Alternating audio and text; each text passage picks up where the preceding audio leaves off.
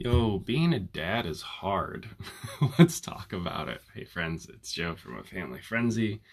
My kids just woke up, and I have a little mini parental testimonial to share, um, and a little bit of wisdom on how to be a good dad and now navigate giving your children consequences for your behavior versus giving them, or your behavior for their behavior versus giving them grace, and how to span both of those. So this morning, my kids found some glow sticks, which was fine. Those glow sticks were for an evening event. Naturally, while I was slightly distracted on TikTok, making a TikTok, so it's my own fault. Let's start with the situation was Dad's fault because he wasn't present. But they opened the container and they're like, "These are cool. Let's go on a nighttime walk." I'm like, "Dude, it's the morning. We can't use those." And he was holding them all. I was like, "And it's my own fault." I was like, "Kai, don't break those. Those are for a nighttime walk." Immediately, crack. He busted all of them. And for me, in that moment, as I saw glow juice starting to come through the sticks and stuff, I was like, "Oh, Kai, that's not okay." And I took them from him immediately, and I was like, "You broke these. You ruined them. You didn't listen to me." And I threw them in the trash.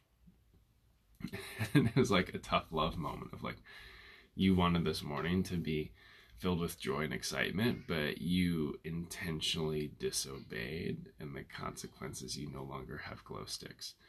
And I sat there and kind of processed the moment, because in some ways, I recognized that I wanted him to feel bad about what he did, and it wasn't really value added to him. There are moments when consequences are important, but there's also moments where it's important to realize he's 5. He has a stick. He knows if he breaks stick, stick glows. Dad says don't break stick, I break stick. That is how quickly the decisions make. And it's one of those things where should he even be held accountable for how quick and impulsive his brain is? He didn't recognize, he didn't intentionally disobey me. What I said triggered an immediate, knee-jerk response out of him. Do I hate that knee-jerk response? Oh my gosh, yes. And they happen all the time. And there's some days where I let him sit in the consequence because I want him to learn that that's not okay. But in this moment, I was like, what kind of day do I want to set for my son? What is the tone of the day?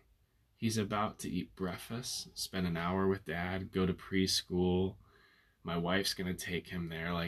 Do I want to give him a blessed, enriched morning of fun and curiosity and play? Or do I need him to sit in the feeling of the terrible thing he did? And, I did a little prayer and I thought about it. I was like, well, I could go and pick those sticks out of the garbage. And I went and I turned off all the lights, I closed the blinds, I cracked all the sticks all the way, and I gave 2 to my daughter and 3 to my son. And right now they're just playing with their glow sticks on cloud 9 while I'm here talking to you. Maybe they're not on cloud 9 anymore. But my encouragement to you, friends, is to stop being so harsh on yourself and stop being so harsh on your children, and recognize that sometimes we make mistakes, or they make mistakes, and we don't need to always sit in the consequences of them. Last night I had a whole bunch of pizza and ice cream, and I went for a run, and I didn't feel really good on that run because I didn't feel my body. I don't need to sit in the consequence that I could have ate better because I already ate. The pizza's in my body. In the same way, for those of you who have cracked glow sticks prematurely, give yourself some grace, and if your kids do it, give them some grace, because it'll go a long way. And with that, my friends, to the revolution, and the hope that you subscribe. May our content always satisfy.